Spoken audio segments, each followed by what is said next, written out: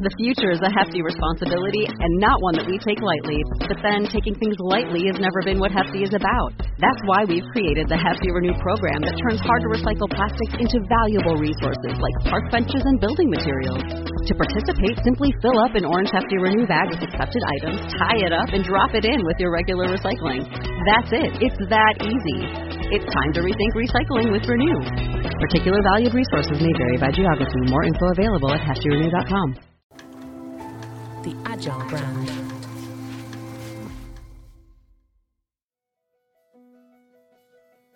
Welcome to Season 6 of the Agile brand, where we discuss marketing technology and customer experience, trends, insights, and ideas with enterprise and technology platform leaders. We focus on the people, processes, data, and platforms that make brands successful, scalable, customer-focused, and sustainable. This is what creates an Agile brand. I'm your host, Greg Kihlstrom, advising Fortune 1000 brands on MarTech, marketing operations, and CX, best-selling author and speaker. The Agile Brand podcast is brought to you by TEKsystems, an industry leader in full-stack technology services, talent services, and real-world application. For more information, go to teksystems.com. Make sure to follow this podcast to get the latest episodes, and go to my website at gregkihlstrom.com to sign up for my newsletter and find my latest books. Before we get started, I wanted to make sure you know about my internationally best-selling book, House of the Customer. In it, I walk through practical steps on how brands can build the one-to-one, personalized, omni-channel customer experience we talk about on this show, and discuss ways to make incremental steps toward this goal. Don't just take my word for it. Destination CRM called it required reading, and I'm sure you'll agree. You can find House of the Customer on Amazon or learn more on my website, gregkihlstrom.com. Now let's get on to the show.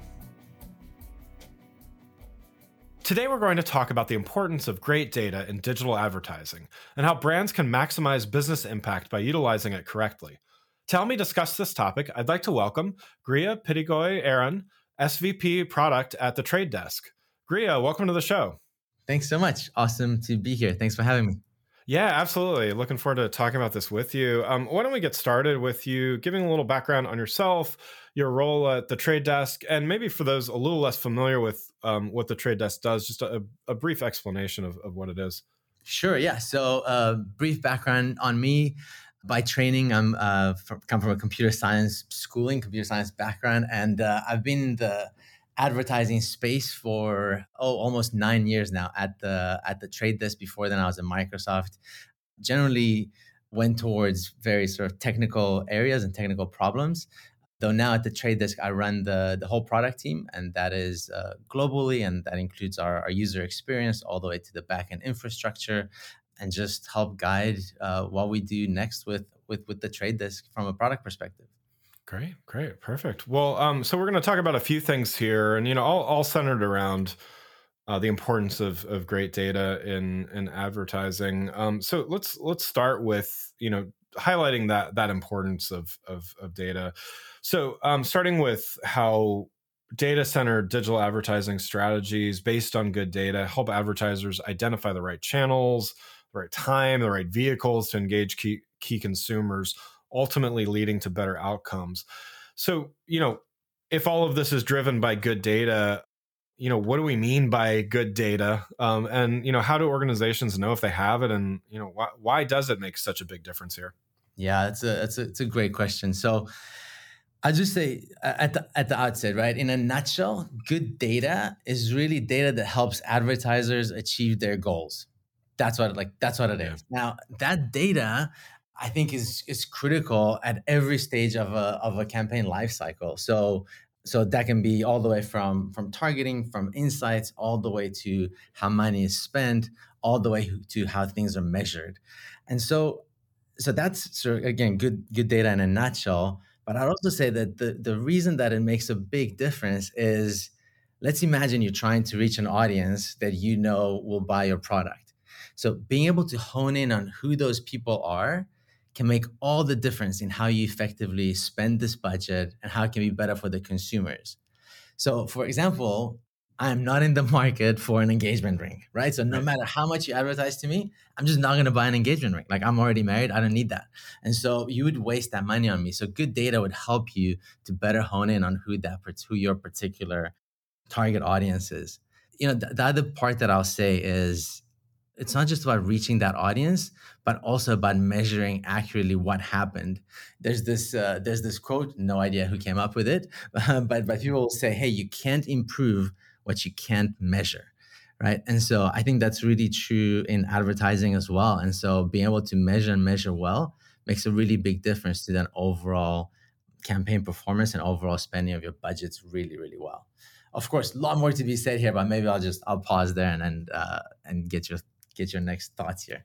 Yeah, definitely. Yeah, I think that quote's from Peter Drucker. I might be wrong with that, but yeah, definitely a lot of good quotes from that guy. But yeah, let's talk a little bit about, totally agree with, it's you've got to be targeting the right person with the right thing, as great as your creative may be, you've got to be hitting the right person at the right time. What are some of the most prevalent challenges that prevent brands from having that good data so they are showing the right thing to the right person?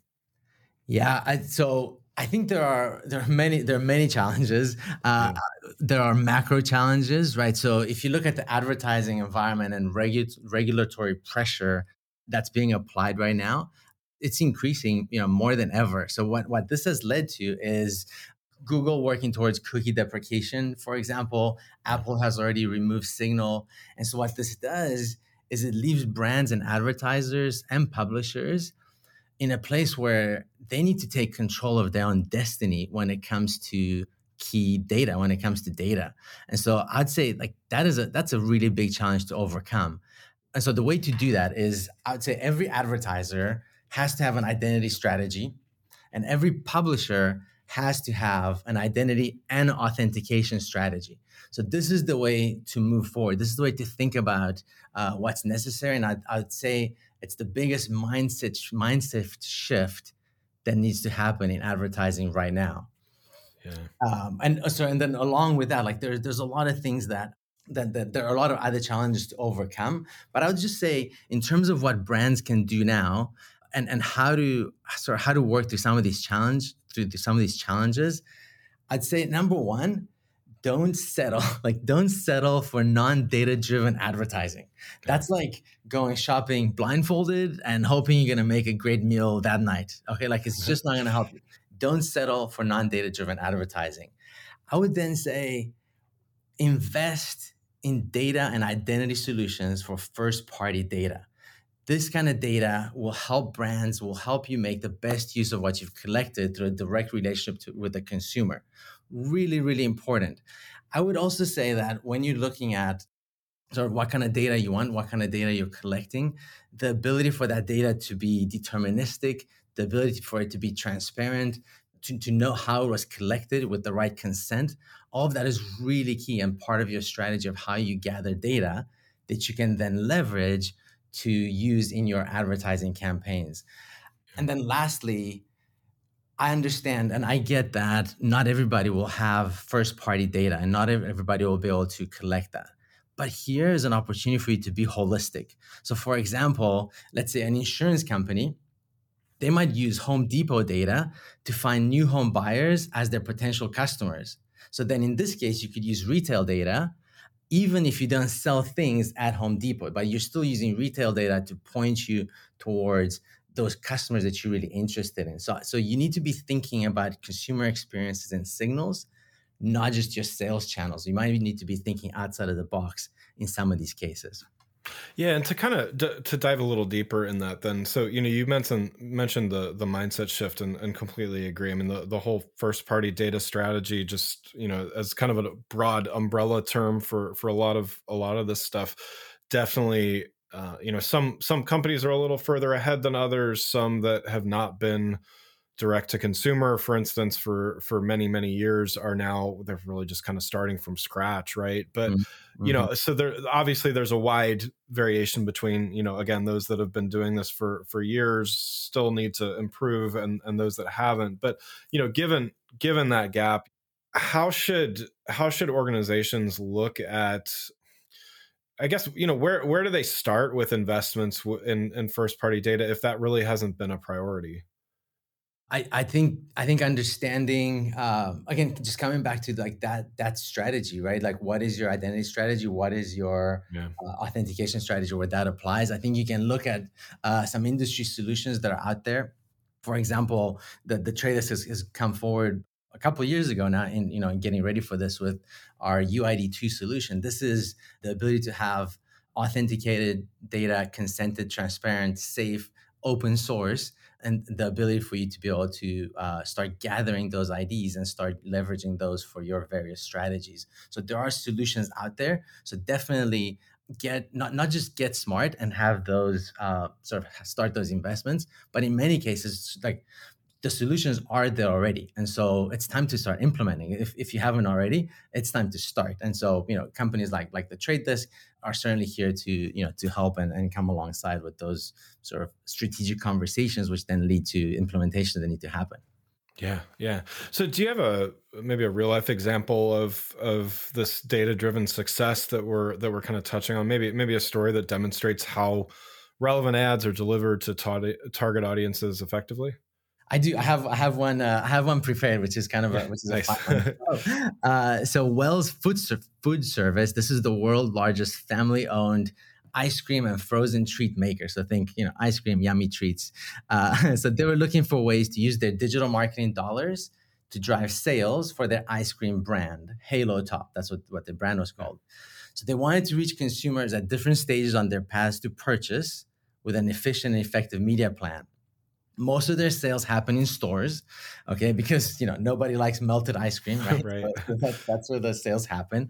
So they really needed to understand how their media investment was contributing to those sales, right? And in particular, their return on ad spend. So that's what they're trying to do. The solution they came up with is they turned to their agency, Gale, to activate an omni-channel campaign for Halo Top across display, mobile, online video, audio, digital home, and connected TV. As a side note, by the way, in your strategies, it's so important to be thinking across all channels. So important to be thinking omni-channel, like Wells Food Service was doing. So they use Trade Desk's retail data solutions for audience targeting and sales measurement from Kroger. And the result that it drove is their campaigns delivered results that exceeded their expectations. They generated 470% ROAS, so return on ad spend, for their omni-channel campaign that targeted those Kroger audiences on our platform. So this was huge, right? Like 470% return ad spend increase, which then they could use that money to leverage into more advertising and more sales. So the key in this study, right, was omni-channel strategy, Kroger data, right, retail data, and being able to then leverage that in a platform that put all that to work. So a really cool case study in my opinion. Yeah, definitely. I mean, 470% of anything is pretty good. So, ROAS, absolutely. No, that's great example there. And good ice cream for what it's worth. But, Before we continue, I'd like to introduce you to a sponsor of the show, Partner Hero. Customer service outsourcing has long been available mainly to large enterprise businesses with long-term contracts and onerous procurement processes. Partner Hero is challenging business as usual and bringing the benefits of outsourcing to small and medium businesses as well as startups. With short, flexible contracts and fast ramp-up times, Partner Hero is making customer support outsourcing a viable option for small and medium businesses and startups. It's perfect for companies with seasonality expecting a temporary spike in volume or that simply need to scale up. And their focus on quality means your customers will get an experience that feels like it comes from your team. If you're ready to bring in outside customer support help for your company that feels like it's part of your existing team, check out Partner Hero. Head on over to partnerhero.com/agile, that's partnerhero.com/AGILE, to book a free consultation with their solutions team. Mention you heard about Partner Hero from the Agile brand and they'll waive the setup fee. Before we get back to the show, I just wanted to remind you to hit the follow or subscribe button on your app to make sure you get notified when new episodes of this show are available. Now let's get back to the show. So last main topic I wanted to talk about is maybe a little broader about the ad tech and the martech space. And some of your experience, you've been doing product design and development for a number of years now. You have a couple decades of experience in this, and quite a bit of it, as you mentioned, in the martech and ad tech part of the technology business. How do you, having worked in a few different spaces, a few different companies, how do you keep and maintain a focus on innovation? Yeah, I think, again, just really, really good question and good pivot for us. So I think one key starting point is to stay rooted in the why. Like, why are we doing what we're doing, and the vision of our products? So, so I say that because it's not just our product is not just one that has strong adoption or is exactly what the customer is asking for. Strong adoption is a big part of it, but sometimes, and many times, great products, they not only garner great adoption, but they move the industry forward. And so when we stay rooted in the why, we're constantly thinking, how do we move the industry forward? How do we continue to enable sort of data-driven advertising, transparency, those kinds of things, which has led to really great solutions over the years, are in identity and supply path, in a platform that leverages data deeply and increases transparency. This is I think I'm gonna hit my quota for quotes, but I'm gonna do one more quote, okay, and then that's it. No more quotes, but this one, Henry Ford, right? He was like, "Hey, if I had to ask people what they wanted, they would have said faster horses," right? This is like a really famous quote. But I was actually speaking to someone about this.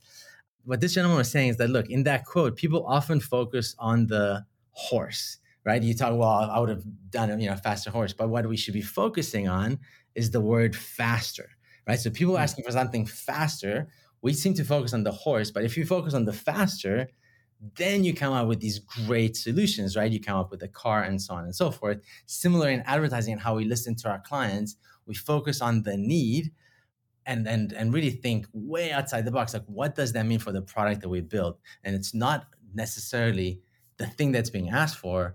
It's the sort of the verb there, right? It's the faster part as it applies to innovation. Yeah, no, I think that's a great point. I've never heard that focus on that. That's great. As with many other trends that have shaped themselves over the last several years, consumer data privacy, certainly one of those. You touched on the Google cookie deprecation, but we've been through GDPR in the EU. Yep. California followed a little bit after that, and now we're seeing in the United States alone, various states are enacting their own privacy regulations, as well as many places around the world. What's your perspective on how impactful these consumer data privacy changes are, and what does it really kind of point to in the areas that you work? I think they have been impactful, and they will be impactful, and it's pointing to innovation. It's pointing to better solutions, which I think is great. I think that focus on, all right, what do we do in this updated world that helps us to solve for consumer choice, helps us to solve for privacy, and still gives us effective advertising? Those things are really good things. Consumer choice is a great thing. Privacy, a great thing. Effective advertising, great things. And so what we're seeing, right, is that advertisers are relying on first-party data a lot more, and they use that to build trust with consumers, and also adhere to privacy regulations that emphasize that consent and that control over their data. I've also seen, and I mentioned this earlier, but I think it is worth repeating here, that there's a open source solution out there, for example, that Trade Desk came up with, but it is an industry solution, which is Unified ID 2.0, and that solves that challenge for consumers, advertisers, and publishers. We leverage encrypted email and phone number data to provide that privacy conscious, secure, and accurate identity standard for the entire digital advertising ecosystem. So this helps to not only protect that consumer privacy, but it also upholds that value exchange between free content on the internet and relevant advertising. I think so much explanation needs to continue to happen around, the internet is supported by relevant advertising, right? And if it's not relevant, then what publishers have to do is they have to often just provide a worse customer experience. More ads, more non-relevant ads. It just leads into a bad place for all the players in the ecosystem. So now, leveraging something like UID2, and UID2 is interoperable with other IDs that follow similar principles. This is now a scaled solution, and it's been rolling out as of a couple of years ago. So there's great adoption, great solution to leverage as a part of your identity strategy. So just to summarize this one, lots of implications, from that have happened as a result of GDPR and what Google's doing, what Apple has done. But I think the industry has come and has met the challenge with solutions such as UID2 and others. So it's a really exciting time because we can make it better for everyone, including the consumer, which I think is a really huge win. Yeah, no, I agree, and I love the let's call it the optimistic perspective that data privacy, some of these constraints are actually making things better and more relevant versus kind of an eye roll and, okay, well, if we must do this, then I guess we will. But like, I love your perspective on this is actually improving not only for consumers, it's improving their, it's increasing their privacy, but it's actually helping brands have a more meaningful targeting and, reaching the right people, which is what it's all about. Right. Yep. So yeah, Absolutely. I love that. So one more topic here, it's 2023, so we're going to talk a little bit about AI. Surprise, yeah. Yeah, right. Actually, I guess it'll be 2024 when the show airs, but still same thing. Yeah. It's contrary to what one might believe if they were away for many years. AI did not just show up in late 2022 with ChatGPT. Obviously it's been around for a very long time in some forms, but there's a lot of hype these days. There's a lot of different applications. There's many types of AI. I think the generative AI is getting a lot of the oxygen in the room, so to speak, but there's a lot of different types of AI. Is the hype a good thing, a bad thing for the industry? What are your thoughts there? Yeah, I think it's a great thing for the industry. I think technology in general is a great thing, right? And AI, I think, is a really good thing. I just want to add, like, that relationship between AI and human. I think it's symbiotic. Like it can and should coexist. So AI, I think, is going to adopt some functions that maybe humans have historically owned. I mean, back in the day, there were no calculators, right? And then we introduced a calculator, which made humans a lot more productive in doing some of that math, right? The calculator does for us. Like, it didn't make us worse; it made us better. And I think similarly with AI, like, this sort of innovation focus, if you will, on AI is going to give advertisers a lot more freedom to focus on these higher level responsibilities that will drive their business goals, and it'll free them from some tedious tasks like shuffling spend or doing all the bid adjustments, all the how should the price go up and down. At The Trade Desk, though, the way we look at this relationship, again, is very much the human will have things like hypotheses, and the machine will test those. The machine will run with those. The human will provide inputs. The AI will take those inputs and go from there and add sort of machine learning and add other pieces to it to provide a holistic campaign. So it's very much a addition. It's not a taking over. And I think it's going to lead to some really great results overall. Even in our UI, we go through great lengths to say and to show, hey, who's in control here? Is it the human that's now driving these decisions? Is it the AI? Is it a combination? What does that look like? So we try very hard, and I think we succeed in showing sort of just that relationship between human and AI and maximizing both. And that's a few of the reasons why I think this is a really exciting time in technology and in our industry in particular. Yeah. That's great. So, in general, whether it's specific to AI or other things, what should buyers of ad tech and martech be keeping an eye out for, from the perspective of somebody on the inside? Yeah, I think there's a lot of hard to sort of narrow down to Sure. a couple of things. But I will say, look, if you're not activating on connected TV, you should do that, because video remains one of the most effective ways for brands to influence hearts and minds of consumers. There's great data that can be leveraged on that channel, which is awesome. I would also though say, don't stop there. I think you have to leverage what happens on connected TV into other channels, such as display, mobile, sort of back to that case study we were talking about, right? It's sort of this omni-channel approach to how you're spending your advertising dollars. So you can leverage each channel's strength as the consumer moves through the funnel to eventually, going and buying your product. But you can provide a really great holistic experience through, by leveraging data through every channel. And so I think that's a really big piece to keep an eye out for, a really big part to be considering as you're spending advertising dollars. Yeah, definitely. Well, Gruia, thanks so much for joining the show. One last question before we wrap up here. So you've given a lot of great advice and insights already, but what's one next best action you'd recommend for those listening who want to make sure they're getting that ROAS, making sure they're using data most effectively in their advertising? Yeah, I will highlight some of the things I've said already, which is Sure. If you're on the brand side, you really need an identity strategy. If you're on the publisher side, you need authentication and identity strategy. And then you need to leverage that data in a platform like the Trade Desk, where you can put it to work across multiple channels with these tools that will bring the power of your data at your fingertips, helping you create hypotheses, while at the same time also leveraging AI to help in the background to drive the best ROAS. I'd say in a nutshell, do that, and I think you're well on the way to some really great results. Wonderful. Great advice. Well, again, I'd like to thank Gruia Pitigoi-Aron, SVP Product at the Trade Desk, for joining the show. You can learn more about Gruia and the Trade Desk by following the links in the show notes. Thanks again for listening to The Agile Brand, brought to you by Tech Systems. If you enjoyed the show, please take a minute to subscribe and leave us a rating so that others can find the show more easily. You can access more episodes of the show at www.gregkihlstrom.com.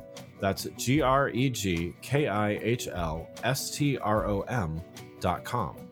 While you're there, check out my series of best-selling Agile Brand guides covering a wide variety of marketing technology topics, or you can search for Greg Kihlstrom on Amazon. The Agile Brand is produced by Missing Link, a Latina-owned, strategy-driven, creatively fueled production co-op. From ideation to creation, they craft human connections through intelligent, engaging, and informative content. Until next time, stay agile.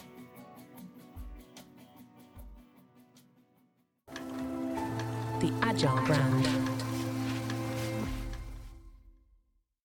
As humans, we're naturally driven by the search for better. But when it comes to hiring, the best way to search for a candidate isn't to search at all. Don't search, match with Indeed. When I was looking to hire someone, it was so slow and overwhelming. I wish I had used Indeed. If you need to hire, you need Indeed. Indeed is your matching and hiring platform with over 350 million global monthly visitors, according to Indeed data, and a matching engine that helps you find quality candidates fast. Ditch the busy work. Use Indeed for scheduling, screening, and messaging so you can connect with candidates faster. And Indeed doesn't just help you hire faster. 93% of employers agree Indeed delivers the highest quality matches compared to other job sites, according to a recent Indeed survey. And listeners of this show will get a $75 sponsored job credit to get your jobs more visibility at Indeed.com/podcast. That's Indeed.com/podcast. Terms and conditions apply.